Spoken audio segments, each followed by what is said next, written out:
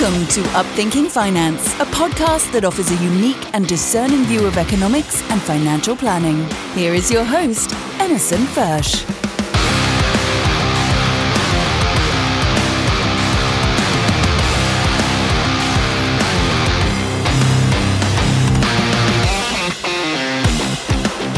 Welcome back to another edition of Upthinking Finance. I'm Emerson Fersch. Journalist William Bolitho once said, "A gambler is nothing but a man who makes his living out of hope." Now, I don't know how many people really think about the impact that gambling has on the global economy, but according to Jeremy Olson, who writes for a website called Online United States Casinos, he says that casino gaming and sports betting are multi-billion-dollar industries. He also goes on to explain how each country and nation has their own laws related to gambling and have a little bit of a different approach to the industry, which is really an outgrowth of cultural preferences and just the country's history as a whole. Now, I thought it'd be fun to spend some time talking about the economics of gambling, and today's guest is really an expert in that area. His name is Marty Goldman. He's the Senior Vice President for Global Casino Operations with Carnival Corporation and PLC. He leads a team of 2,600 casino professionals, both on the shore as well as those on ship, charged with driving the business for the travel and leisure giant's 9 global brands and over 100 ships. Marty has 30 years experience in the gaming and hospitality industry. He has a diverse career that covers 5 continents, and he has executive level responsibility for the largest, most prestigious gaming, travel, and leisure companies in the world. He started his career actually in the lottery industry in the early 90s, and he spent 10 years both in the public and private sectors of that industry as it blossomed from traditional lottery games into casino-like entertainment such as keno and gaming operations. He then transitioned into the casino industry with Harrah's Entertainment, which many of you may know became Caesars Entertainment later on. That was in 2002. And he gained an expertise in opening new properties, including Harrah's Resort in San Diego, and also in major gaming markets such as Atlantic City, and handled turnaround situations such as the London Clubs International. Since 2012, Marty has led Carnival Corporation's global casino business, implementing key marketing strategies, game development, capital improvements, and major strategic partnerships, driving revenue contribution for the corporation to unprecedented heights. Marty resides with his wife, Madeline, who happens to be my sister, which means he's my brother-in-law. They're down in San Diego, where they're both actively involved in a number of charitable associations, and I have to say probably have 2 of the cutest cats you'll ever see. So it's my pleasure to welcome today to Upthinking Finance, Marty Goldman, coming to us from San Diego. Marty, thanks for joining me today. Hey, thanks for having me, Emerson. It's a pleasure. Awesome. So why don't we start? I mean, you've got a huge amount of experience and background in the diverse sectors of the gambling industry. Maybe just start to build a foundation on the history. Casino gambling, lottery gambling, sports betting. I added the ponies. Maybe they just fall under sports. I don't really know. I've never been a big gambler. I guess that's probably good for the clients of mine that are listening. But for everybody else, maybe just kind of lay out sort of a framework of the history and kind of how things have evolved somewhat. Sure. No, happy to. I guess huge background's a euphemism for older than the hills, but that's okay. I own that. It's all right. So anyway, I think one thing that's interesting about gaming is people nowadays think it's fairly recent, right? That Las Vegas has been around 60 years and other regional casinos here and throughout the world. But you look at the history of gaming, and this is true facts if you research it, that one of the first lotteries ever unearthed goes back several thousand years, and it's in China, and the lottery proceeds built the Great Wall of China. So it's been around a long time. If you fast forward a couple centuries, you go to the Roman Empire, a lot of the great artifacts that we all visit when we go to Rome came from proceeds from lottery. And fast forward several more hundred years, then kicked into high gear both in Europe and in the United States in the mid-1800s. Then there was a little hiatus as there was some politicians putting their hand in the honey jar, so to speak, and then resurfaced. I can't believe that. No, I can't believe that would happen, and we're not going there today. But back in the late 50s, early 60s, the lottery resurfaced in the United States, has been going extremely strong for the last 60, 65 years. Lottery is the most prevalent form of gaming, although many in the industry call it soft gaming because it's, I bet $1 here, I bet $5 here, I'll bet on Mega Millions when it hits that modest sum of $1 billion. I think it's 1.1 billion today as we go to press, as they say. But lotteries have evolved tremendously. And I started out in the lottery industry from the pick 3, pick 4 sort of daily games to lotto games to the mega jackpot games of Powerball and Mega Millions. Then lotteries became crossing over into the casino space. When I was in the industry, Keno was a game that started to proliferate in lottery gaming. Then video lottery, which were modified slot machines, took place. And in many jurisdictions, not just here in the United States, but throughout the world, that lotteries also supervise casinos, i.e. in Canada, British Columbia. So it's really been a blurring of the lines. But lotteries typically have been the most prevalent. There's the highest penetration of gaming, particularly as jackpots raise globally, and have been around a long time. Now, the proceeds, and we can get into that a little later, proceeds of lotteries vary by state, by jurisdiction. Most of the states go back into the state's coffer. Some are in the general fund, which is the general fund that is then divvied up by legislators. Some have specific targets. For example, I worked in Georgia at the Georgia Lottery for a couple of years, and they had a wonderful program called the Hope Scholarship. And that was every high school senior who maintained an average of B or better got free college, 4 years of college in a state university. Fabulous benefit. Fabulous. Unfortunately, I moved before my kids were of college age. I blew that one. But it just shows you the kinds of benefits where those funds go on a state-by-state, country-by-country basis. And again, lotteries are prevalent throughout the world.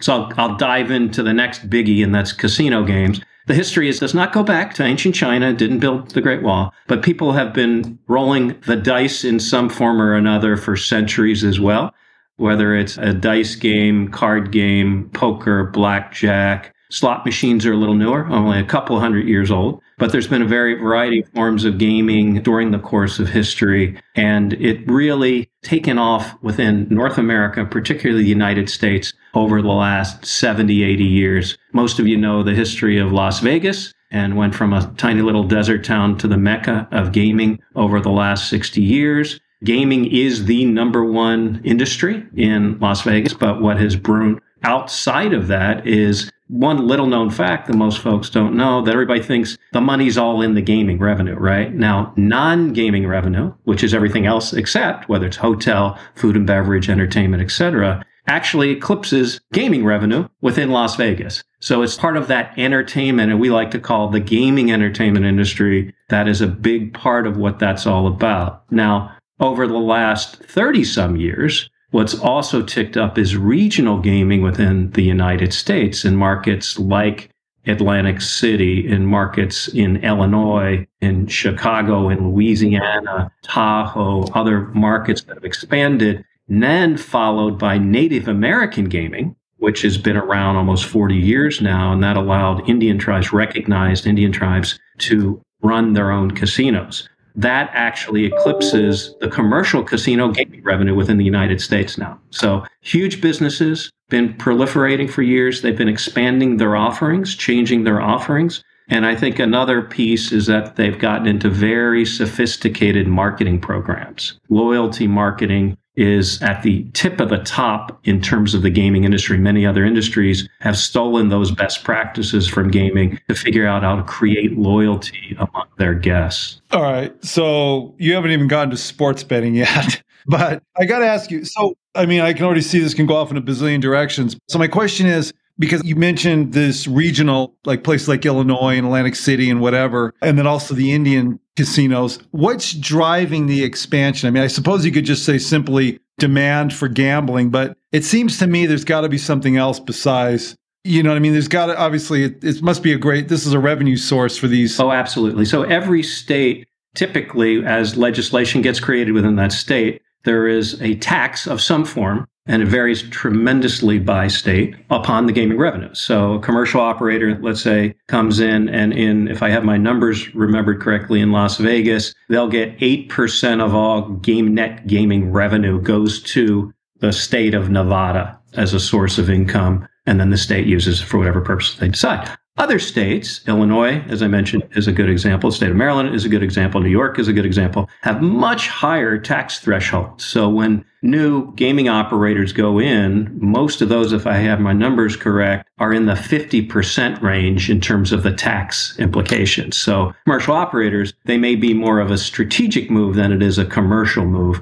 to go into those jurisdictions. And as I said, that loyalty programs are a big part of the play. So a major operator, MGM, Caesars, who have you, that may go into a jurisdiction and leverage the players in one jurisdiction to another. They'll milk that loyalty so they can own that customer. So they may only make 50 cents on the dollar here, but they may make 90 cents on the dollar here. So owning relationships are an important part of that business. So the MGM gamer who spends most of their time in Las Vegas, goes to New York, they're likelier to stay loyal to the brand for whatever reason, perks. Okay, I get it. If you're a frequent hotel guest for business travel and you're a Bonvoy loyalist, you're going to try to stay at a Bonvoy property versus a Hilton property and vice versa. No, that makes sense. So here's a question, and this is probably jumping ahead, but I was thinking about lottery players. I mean, are there any kind of demographics that go into that? Or I'm thinking of like a scratcher, right? You basic go into the mini mart. Is this stuff strategic, or is it just kind of you just put it out there as sort of it's like a throw it enough stuff availability out there? It's a great question. So every game has different demographics. That scratch games are great question, because what you try to do when you develop scratch games, so I came from the lottery industry, so I did a lot of scratch games, but I also offer scratch games aboard my cruise ships. And the way you do it is you're trying to develop different themes and structures that appeal to everybody. So you may like this game, somebody else may like that game, somebody else might like a third game, where our hope would be that you have something for everybody and you have different types of payout structures, different type of themes. So what do you do on a cruise ship? You have your top prize being you win a cruise, or you could win a cruise for life. So you try to go with the flow in terms of the marketing of those games and appeal to everybody. Other games vary. So I'll go back to the Mega Millions jackpot. Somebody may not play that until it hits $100 million. Oh, I don't need to win. I wouldn't mind it, but somebody say, I don't want to play until it hits 100 million or a billion, because that's when it means something to me. So back to your question on demographics, it will change as the jackpot will go. And that's the same with almost every lottery game, depending on how it is. And we're in the midst of looking at various lottery games right now, and we'd like to have something that plays well on a daily basis, on a weekly basis, and possibly on an enterprise-wide basis. We could have 100 ships that are playing the same game and has a jackpot that could be potentially life-changing down the road. So real quick, because I want to get into the sports betting too. Are there any states that you're aware of that have not legalized the lottery? I mean, I know there was some point. Oh, okay. I think they're going to be holdouts. Hawaii is a well-known one, has no forms of legal gambling right now. Utah, no forms of legal gambling right now. And there's a couple of holdouts there. May or may never have it. But there's some that have just decided not to do that. Now, could they potentially have illegal gaming involved? Sure. But that's a little bit under. And as we get into sports gaming, we can talk a little bit more of that. But these are all unique decisions. And just 1 second, if I could. One thing go ahead, you please. see traditionally throughout the country and actually throughout the world is that gaming will proliferate typically when there's tight economic times. The reason being that the states have challenges meeting their budget. So if they say, I can get $500 million by implementing X, we might consider it at that time, where if the coffers are full, they may feel political pressure not to legalize something. So that has changed over the years. It ebbs and flows based on economic conditions. Okay, that's interesting, because then, well, first of all, Utah, now that you mention it, living here, I never even noticed. I've never been one to really be drawn to that stuff. I guess, like I said before, that's good for my financial planning clients to hear. But although some would argue, the stock market investing is gambling too, but regardless. But there's another side of that coin that's interesting. So if the state's having tax revenue problems, there's an incentive to try and bring in more revenue. And then you've got the other side, which means if the state's having problems, that means people are having problems. I wonder how much likelier, if there's like a desperation element where there's more draw to stuff like this to try to just get out of a hole, that economic hole that sometimes people can find themselves in when things are difficult. Is there any correlation? Yeah, and that's been the age-old question for years and years. And I think one thing to highlight, because I'm very close to responsible gaming and how to run your business, that if you look at studies over the years, and there's going to be some disagreement, that 1% of players typically may have some kind of issue. And it may vary by game, it may vary by jurisdiction, it may vary, but generally speaking, that's the accepted number. Is that a good number? No. Zero is the good number, but you also look at people who have problems in other areas. So maybe it's the compulsive eaters, they're having alcohol or drug abuse issues, and the percentages do not vary tremendously off of those. Again, I'm not here to cure ills of society, but compulsive gaming is an issue. It typically hits people who have compulsive behavior in one area or another. And I think our job as gaming operators is always to be ahead of that curve. We train every single one of our dealers in how to spot irresponsible gaming, and you cut those people off. You catch everybody? No. And there's some people better than others in hiding it? Absolutely. But where I like the cruise industry is that is not their primary reason for the visit. They're there to have fun on a cruise. You go to a land-based casino, if you're there for 6 hours, it's probably a little different story, but they also have strong measures in place to spot those people as well. Interesting. All right, sports betting.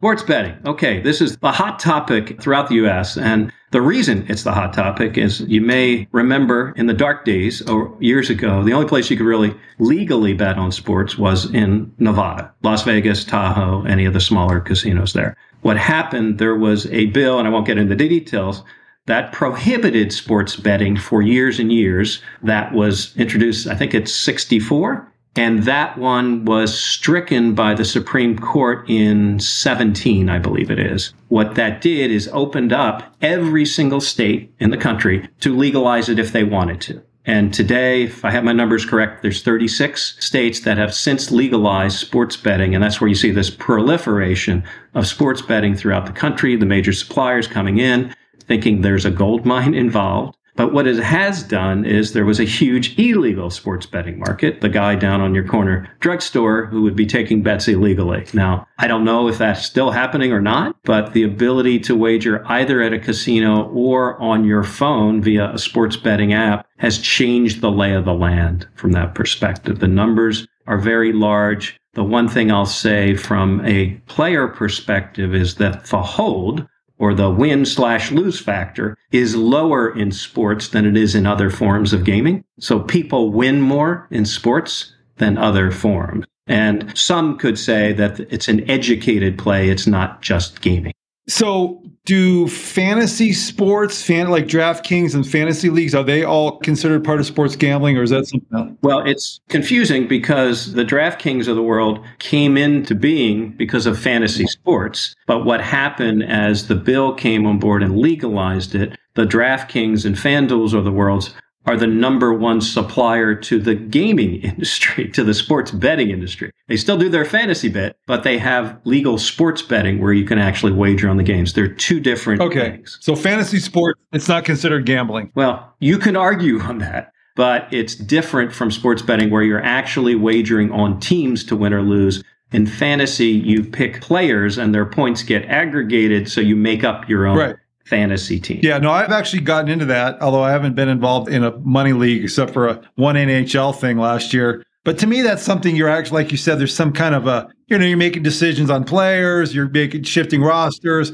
based on some stuff. I don't know. Anyway. Yeah, some uneducated people may be picking a lot of Pittsburgh Steelers players or something versus Ravens. Spoken by the Baltimore Ravens fan. Good for you, Marty. Glad you got the Steelers dig in there. Okay. So I started this off with a quote from a guy who writes, I sent you that yesterday from that Jeremy Olson, who writes for this online United States casino website. And he was talking about the impact of the multi-billion-dollar industry that gambling is. But it's not just the gaming aspect. There's all these ancillary benefits. And I know you touched on some revenue to the municipality or the community or whatever. But there's also a lot of other industries that benefit. Do you mind maybe digging into that a little bit? Sure. So if you just kind of think through the process, right? Gaming resorts are just that, resorts. So they have food and beverage. So you can imagine the food chain and thinking about the food suppliers that do that. The hotel side, thinking about a 3,000 room hotel, all of the goods that they need to purchase to complete each room. Think about the jobs that are created. And the latest total I've seen just in the casino industry in the U.S., there's well over 700,000 employees throughout the U.S. That's just in the casino biz. Think about lottery. So you got well over 1 million people gainfully employed in the industry. there's all other ancillary benefits. When I was in the lottery industry, we used to talk about the nutritional impact of the business. So in the lottery business, digital lotteries or online lotteries have certainly proliferated, but still the physical purchase of a ticket at a lottery retailer is still the primary way to play the game. So those lottery retailers get a percentage of sales, a percentage of cashing. Most jurisdictions have a bonus for large retail, for large jackpots.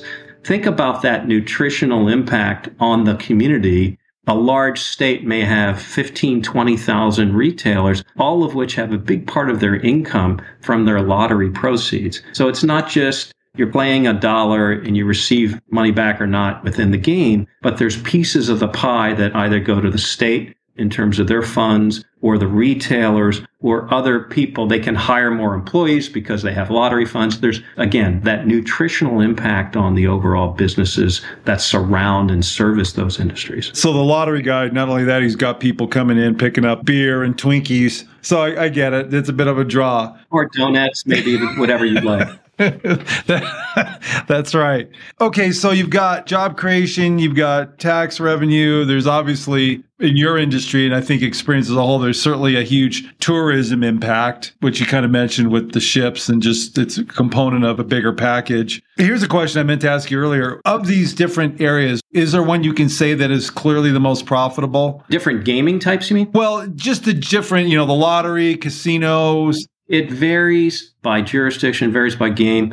Casinos are profitable more on a mega resort basis. So if you look at a property, make up numbers, let's say they may win $100 million in gaming revenue, but also may have $150 million in non-gaming revenue. So where's that stop and start in terms of that profitability? Lottery games are different in that, as I was mentioning, that nutritional impact on the lottery retailer, et cetera. So the profit is not just in the games, it's in that ancillary benefit that goes to the jurisdiction via the retailers, via the people that they get to hire. So it's hard to answer that question as a single entity. And also, when a mega jackpot's going on and it's $1 billion plus, the sales get crazy. So those retailers, I think the current Mega Millions run hasn't hit for about 4 months. So that excitement and that energy builds for a long period of time in that corner grocery store who's making a lot more money because of that role. So again, it's hard to say at any one point in time what's the most profitable. You could also say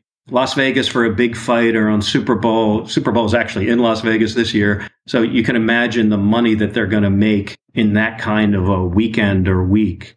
So it varies wildly, but in terms of the intrinsic value to the commercial entity, to the states that run it, the taxes that are raised, it's pretty amazing business. And it's a great gaming entertainment option. And again, I always use my responsible gaming hat. You never want somebody to play more than they can afford. If somebody would go and have 2 great dinners and spend $250 a dinner and $500 2 great dinners, or if somebody would go and say, I'm going to play up to $200 in the casino, and then I'll have a great dinner. Is there a difference, right? I had fun playing. I had fun eating 2 great dinners versus 1 great dinner. It's how you budget your life. That's what we always aspire to, is make sure you can play within your means, never over it. Okay, so I wasn't planning on bringing this up because I get what you're saying. And I mean, I suppose my view is biased, but I think maybe there is a segment of people that might think this way. And that is there like some kind of a moral component to this? In other words, just working for what you get, because you mentioned life-changing money earlier, and that's an interesting phrase. We had a call with a client yesterday who inherited some funds. His mother passed away, and he referred to it as life-changing money. I guess that's the question, because I'm curious to hear your answer as a person who's been immersed in this, because somebody from the outside might say, well, to me, there's more of a, and I hate to use the word moral, but I'm a loss for the word. Having dinners and doing that is one thing. I get the entertainment value thing, but I guess maybe that's the question is, and I don't know if there's a question in this, going and getting money because you put, a quarter in a slot. I don't know. I just don't know how to reconcile that. Having been a person, and we're a similar generation, right? That you work for what you get. You know what I'm saying? I don't know. Just maybe comment on that, because I don't know if there's a question. Let's segregate the discussion, right? Life-changing, that's a hope and a dream. So again, back to Mega Millions. Do you know what the odds to win Mega Millions are? Pretty darn small. 300 million to 1. Maybe 301 million to 1. I know that because I used to work for a company that developed the game. And it may be life-changing. If I remember correctly, the odds of getting hit by lightning are 1 in 7 million. So you think of that, a lot easier to get hit. I always thought if I won the lottery, I'd get hit by lightning the same day. So it'd really kill it up. But the reality is that those games are just that pie in the sky. If you ever play a lot, I've never played more than $20 on anything. And it's just, hey, luck would have it. But people who play $1,000, $10,000 on that kind of game, you're not playing the odds smart. You're just not. If you play a lottery game for just fun or my son's birthday or whatever it might be once in a while, that's it. I'll take that different from a casino game, and only because I've spent so much time with casino players over time. For most of them, there's a real socialization. And that's their fun thing to do with lots of friends, whether they're sitting at a blackjack table with their 5 best buddies versus going to play golf with their 5 best buddies, or they're hanging at slot machines with their mom and their sister. That's the socialization part that is part of their life and part of their thing to do. Is it good or bad? Again, go back to responsible gaming. As long as it's within their means and it's something that they enjoy, how is it bad? Everybody has something that they enjoy. Sometimes somebody may eat too much, and that's very unhealthy for them. So is that different from somebody who enjoys casino game? Again, I'm not just spouting. No, that's a good answer, Marty. I've lived it from my guest experience over the years, and occasionally you'll hear or see of a bad story, but it's very rare. It really is. No, well, that's good. And you know what? That's a good answer because ultimately it's like everything else. What's your motive? I get it. Guys sitting around playing poker. That's never been my deal, the Friday night poker game with the guys. But I get it. Okay, that's good. I'm glad that came up. That's just kind of interesting to me. So getting back on the economics, we talked about benefits, but of course, there's always the other side, which is there's got to be costs. As much as you have the responsible gamer and the people who have a social, there's always going to be troublemakers, right? I mean, at some point, money, I guess no matter what it is going to draw in a certain element that's got it. And so maybe speak to that, some of the costs. Yeah. So first of all, I'll go from a security and compliance standpoint, talk about that type of cost, and then talk just what it takes to run the business. So as you can imagine, if anybody who's seen the movie Casino or anything like that, that there is always a series of checks and balances is all I'm saying, that somebody's always watching somebody, right? So there's surveillance, the eye in the sky, there's people watching people on board, and it's all about being a deterrent. It's all about making sure that somebody's not doing something wrong. Now, I'll say again that there's a benefit being on a cruise ship. One, we know who you are, because typically you have to have a passport. So we know who everybody is. You can't go in nameless and faceless. So if you would do something, we have you on surveillance, we know who you are, we find you. So anybody who wants to do something bad, it's very rarely done on a cruise ship. But for those who do try things, and there's been many historical times, we'll typically find out via surveillance, via the people in the pits who understanding what's going on or try to jerry-rig the system. So while there's a cost, and there's a cost in various other things, it's fairly minor in the whole scheme of things on a percentage of revenue. Now, the cost of running business varies by what the business is. So a land-based casino, again, I just look at it like a large hotel. There are various elements in terms of building the property and fitting the property. And on the gaming side of the business, your slot machines will cost you $20,000 to $25,000 a piece. So you can do the math. If you have a floor of 1,000, 2,000 machines, it's a lot of money right there. The gaming equipment itself, it's a lot of money right there. Your labor is a lot of money there. Although I will say typically part of the economic model in gaming is tips. So people will they have a base salary, but they'll also have significant tips from the guests. And usually guests who win are tipping pretty aggressively, whether it's at a table or a slot. So part of the employee's income is base salary plus tips, which is beneficial for the property because they don't have to pay the tips, right? So there's other licensing and regulation for land-based casino. We are self-regulated, so we don't have to worry about that piece of the puzzle and expense, obviously, or management and leadership. So there's significant travel. In my world, there's significant travel expense because we are global and we have brands all over the world. So that's a big part of what we do as well. So maybe let's dig into then, because you have a unique background with your global exposure. And one of the other things that came up in this article I was reading, you've talked about different states and the tax differences and these things. But what about internationally? I mean, can you speak to maybe some of the differences that are culturally based? I think that would be actually kind of interesting. No, it's a great topic. And it's funny that one of the things that helped position me for my current role is having global experience because, again, we run 9 global brands, 4 domestic in the US, 4 in Europe, and 1 in Australia. And gaming habits are different everywhere. And a lot of times I'll talk to a president of a brand who says, why can't our casino business be bigger? And so we have a brand in Germany, German focus, and Germans just do not go to casinos. They will go do sports betting, but they will not do casinos. Why do you think that is? That's interesting to me. Is there a reason? Historical and cultural. It may, and this is pure speculation on my part, but they're very organized, structured people. And it may have to do with them looking at the facts and saying, I don't think that's going to be good for me long term. Back to your No, that's interesting. I have no idea, but I think it's probably more cultural, and the prevalence of casinos within their jurisdiction is just not something that they've enjoyed historically. So that's one thing that I've learned quite a bit over time, what people like, what they don't like in each jurisdiction. Australians, for example, will, as our president out there told me once, they'll gamble on snail races if you let them. So, which I've been trying to figure out how to monetize for years, but I'm going to need like an 85-day sailing to finish the race because they move so slowly. But if you look at jurisdictions around Macau, which is where most Asian gaming is centered today, is 95% table games. And when it's table games, Baccarat is the game of choice in Macau. If you go into a Macau casino, you'll see 500 tables, 490 of which are Baccarat. Maybe you see 10 blackjack games. And then a sprinkling of slot machines. It's a tiny piece of the revenue. That's just what they're all about. They love Baccarat. And it's just cultural. That's what they do. That's what they'll play at home. They'll do all kinds of things. So you have to go with the flow marketing and do whatever is appropriate in that jurisdiction. So you learn that. One thing that was interesting, I remember I worked in London for a couple of years, but the company I worked for also had a property in South Africa, in Johannesburg. And I remember spending quite a bit of time when I was there helping out the marketing team down there. And our CEO of the company was coming back for a presentation. I remember the deck I put in front of him, the first page, just like, people like free stuff. And that was the front page. And it was no surprise that people around the world, if you give away a toaster or something, they'll come in, get the free one, and then they'll go play.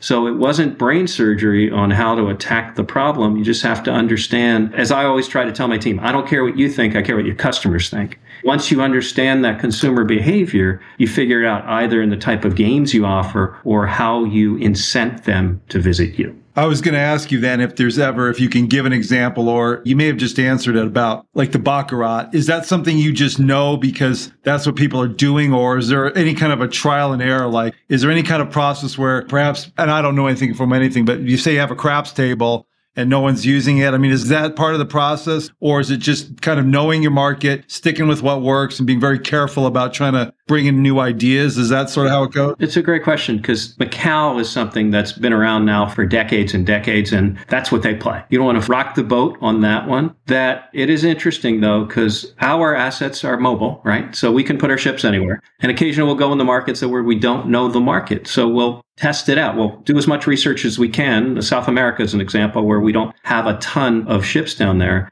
So, they typically will like the slots and typical slots and table configuration, but the nuances of that, you don't really know. So in Europe, for example, roulette is more the game of choice than blackjack or baccarat. In South America, it will vary, and you see a little craps, you'll see a little roulette, you'll see a little blackjack, and then you try to learn that market. But to your point, it is trial and error. And again, we can be very fluid, literally, how we move our ships, but also in terms of how we outfit them and we want to serve the guests. What do the guests want? Our square footage is smaller than most land-based casinos.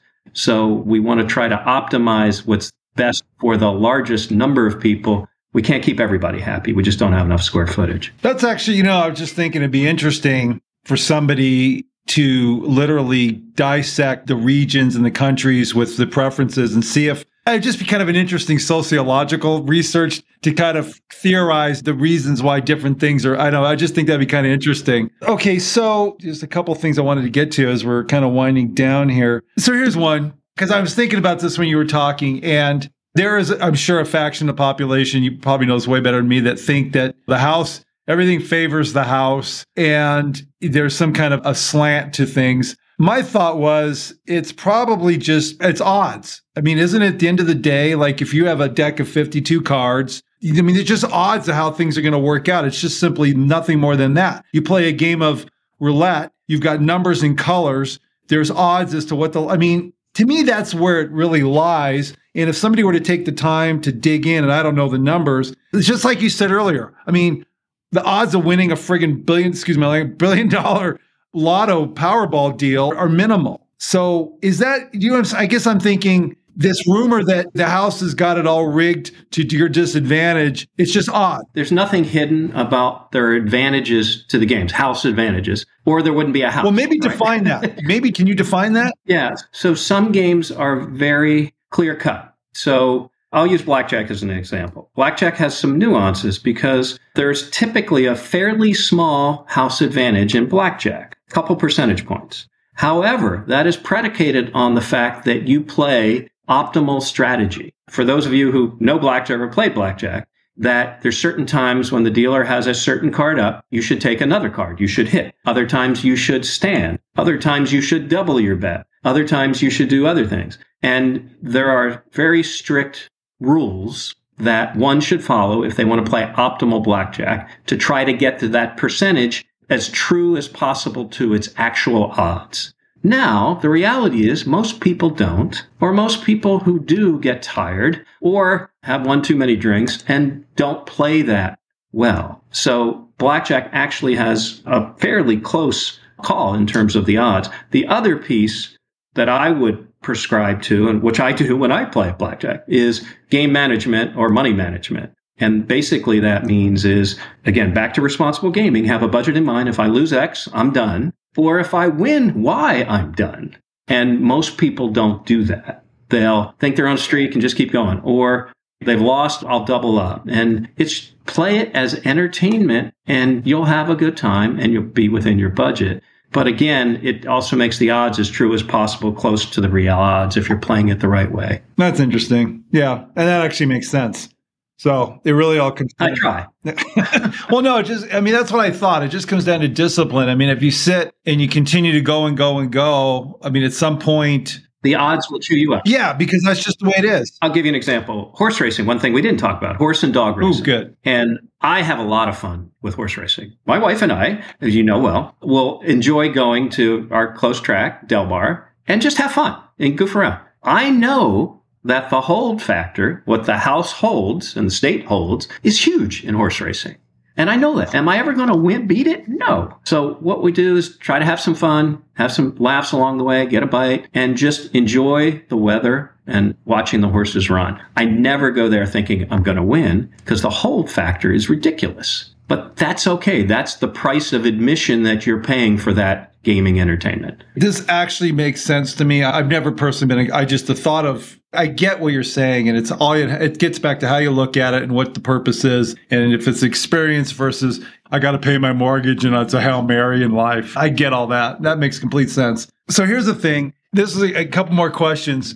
And you mentioned when we talked about earlier too about Vegas and just this idea of how the casinos aren't the driver of revenue anymore the way they once maybe were, that it's this whole experience of going to Las Vegas, of shows, of the days of the $2 prime rib. Let me rephrase that one. Gaming revenues are not down. It's just non-gaming are up. Okay. It's additive. That's good. Good clarification. Meaning that there's all these other things. The experience has grown beyond just sitting in a casino for 8 hours. There's all these other things you can do. So on a ship, and if you can answer this, and maybe I'm answering my own question, because the thought was, okay, why do you need it if you've got all these other things that are enjoyable, like especially on a cruise? I mean, gosh, you've got these visits to these ports, you've got these great meals. I mean, I've never even been on a cruise, but from what you've told me, I mean, it's just a bazillion things you can do. Why include it? Is that a fair question?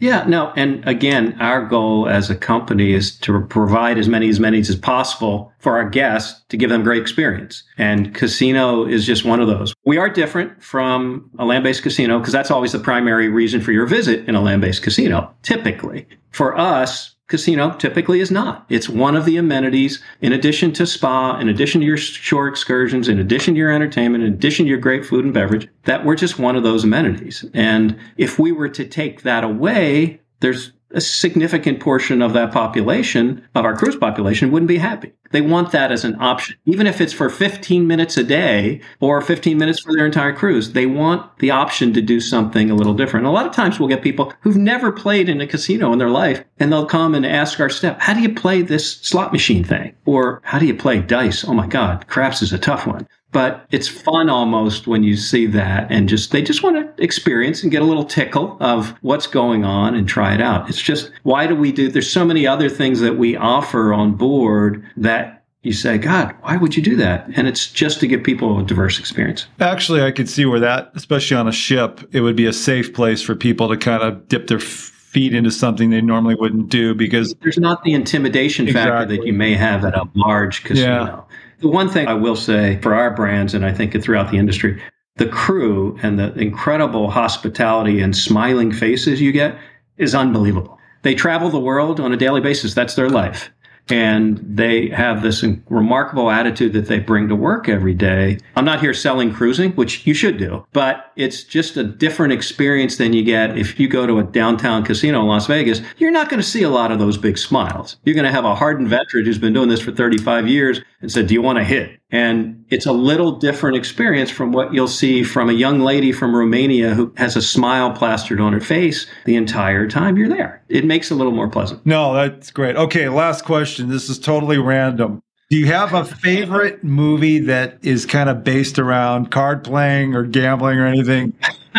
No, I actually have one. I've got two, but I'm just curious if there's a movie. There's so many. So I mentioned Casino. What's great about Casino, brutal, though. Obviously, it is brutal, but it has some truisms in it in terms of the industry, which I always laugh at. And it's quoted in many of my meetings all the time. So that's probably one. There's other ones. We mentioned sports betting, not as well-known one called California Split, I believe.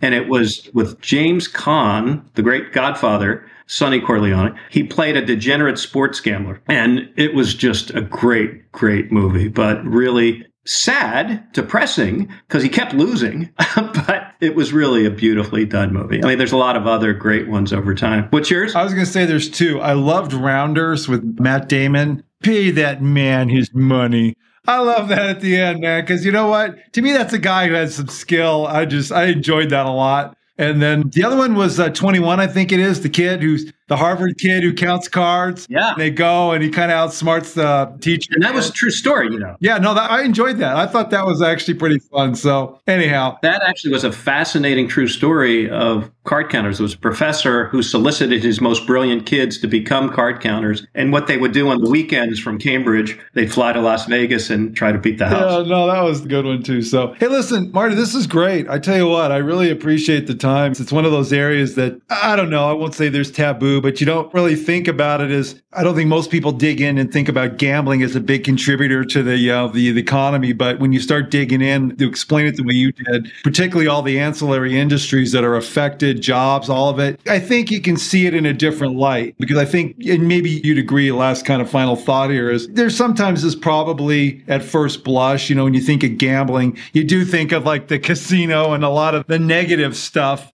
But there is another side to it. And I think that's kind of, I appreciate what you brought out, which is there is an entertainment aspect, which it sounds like most people really are kind of tied to that. I think there's always this perception of extremes where somebody's gambling away their house and all that. But it sounds to me, I think that's just like you said, a small percentage. And most people are just, it's a part of what they do to just have fun and let off some steam and hang out with their friends.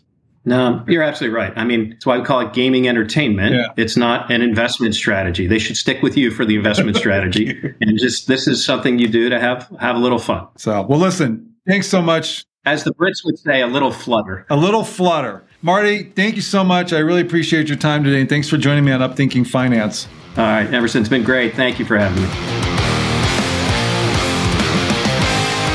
Emerson Fersch is a registered representative with and securities offered through LPL Financial, member FINRA, SIPC. Advisor services offered through LPL Financial, a registered investment advisor and separate entity from Capital Investment Advisors. The opinions voiced in this podcast are for general information only and are not intended to provide specific advice or recommendations for any individual. To determine which strategies or investments may be suitable for you, consult the appropriate qualified professional prior to making a decision. The guest speakers and the companies they represent are not affiliated with or endorsed by LPL Financial or Capital Investment Advisors. Individual tax and legal matters should be discussed with your tax or legal expert. Economic forecasts set forth may not develop as predicted, and there can be no guarantee that strategies promoted will be successful. All performance referenced is historical and is no guarantee of future results. All indices are unmanaged and may not be invested into directly. There is no assurance that the techniques and strategies discussed are suitable for all investors or will yield positive outcomes.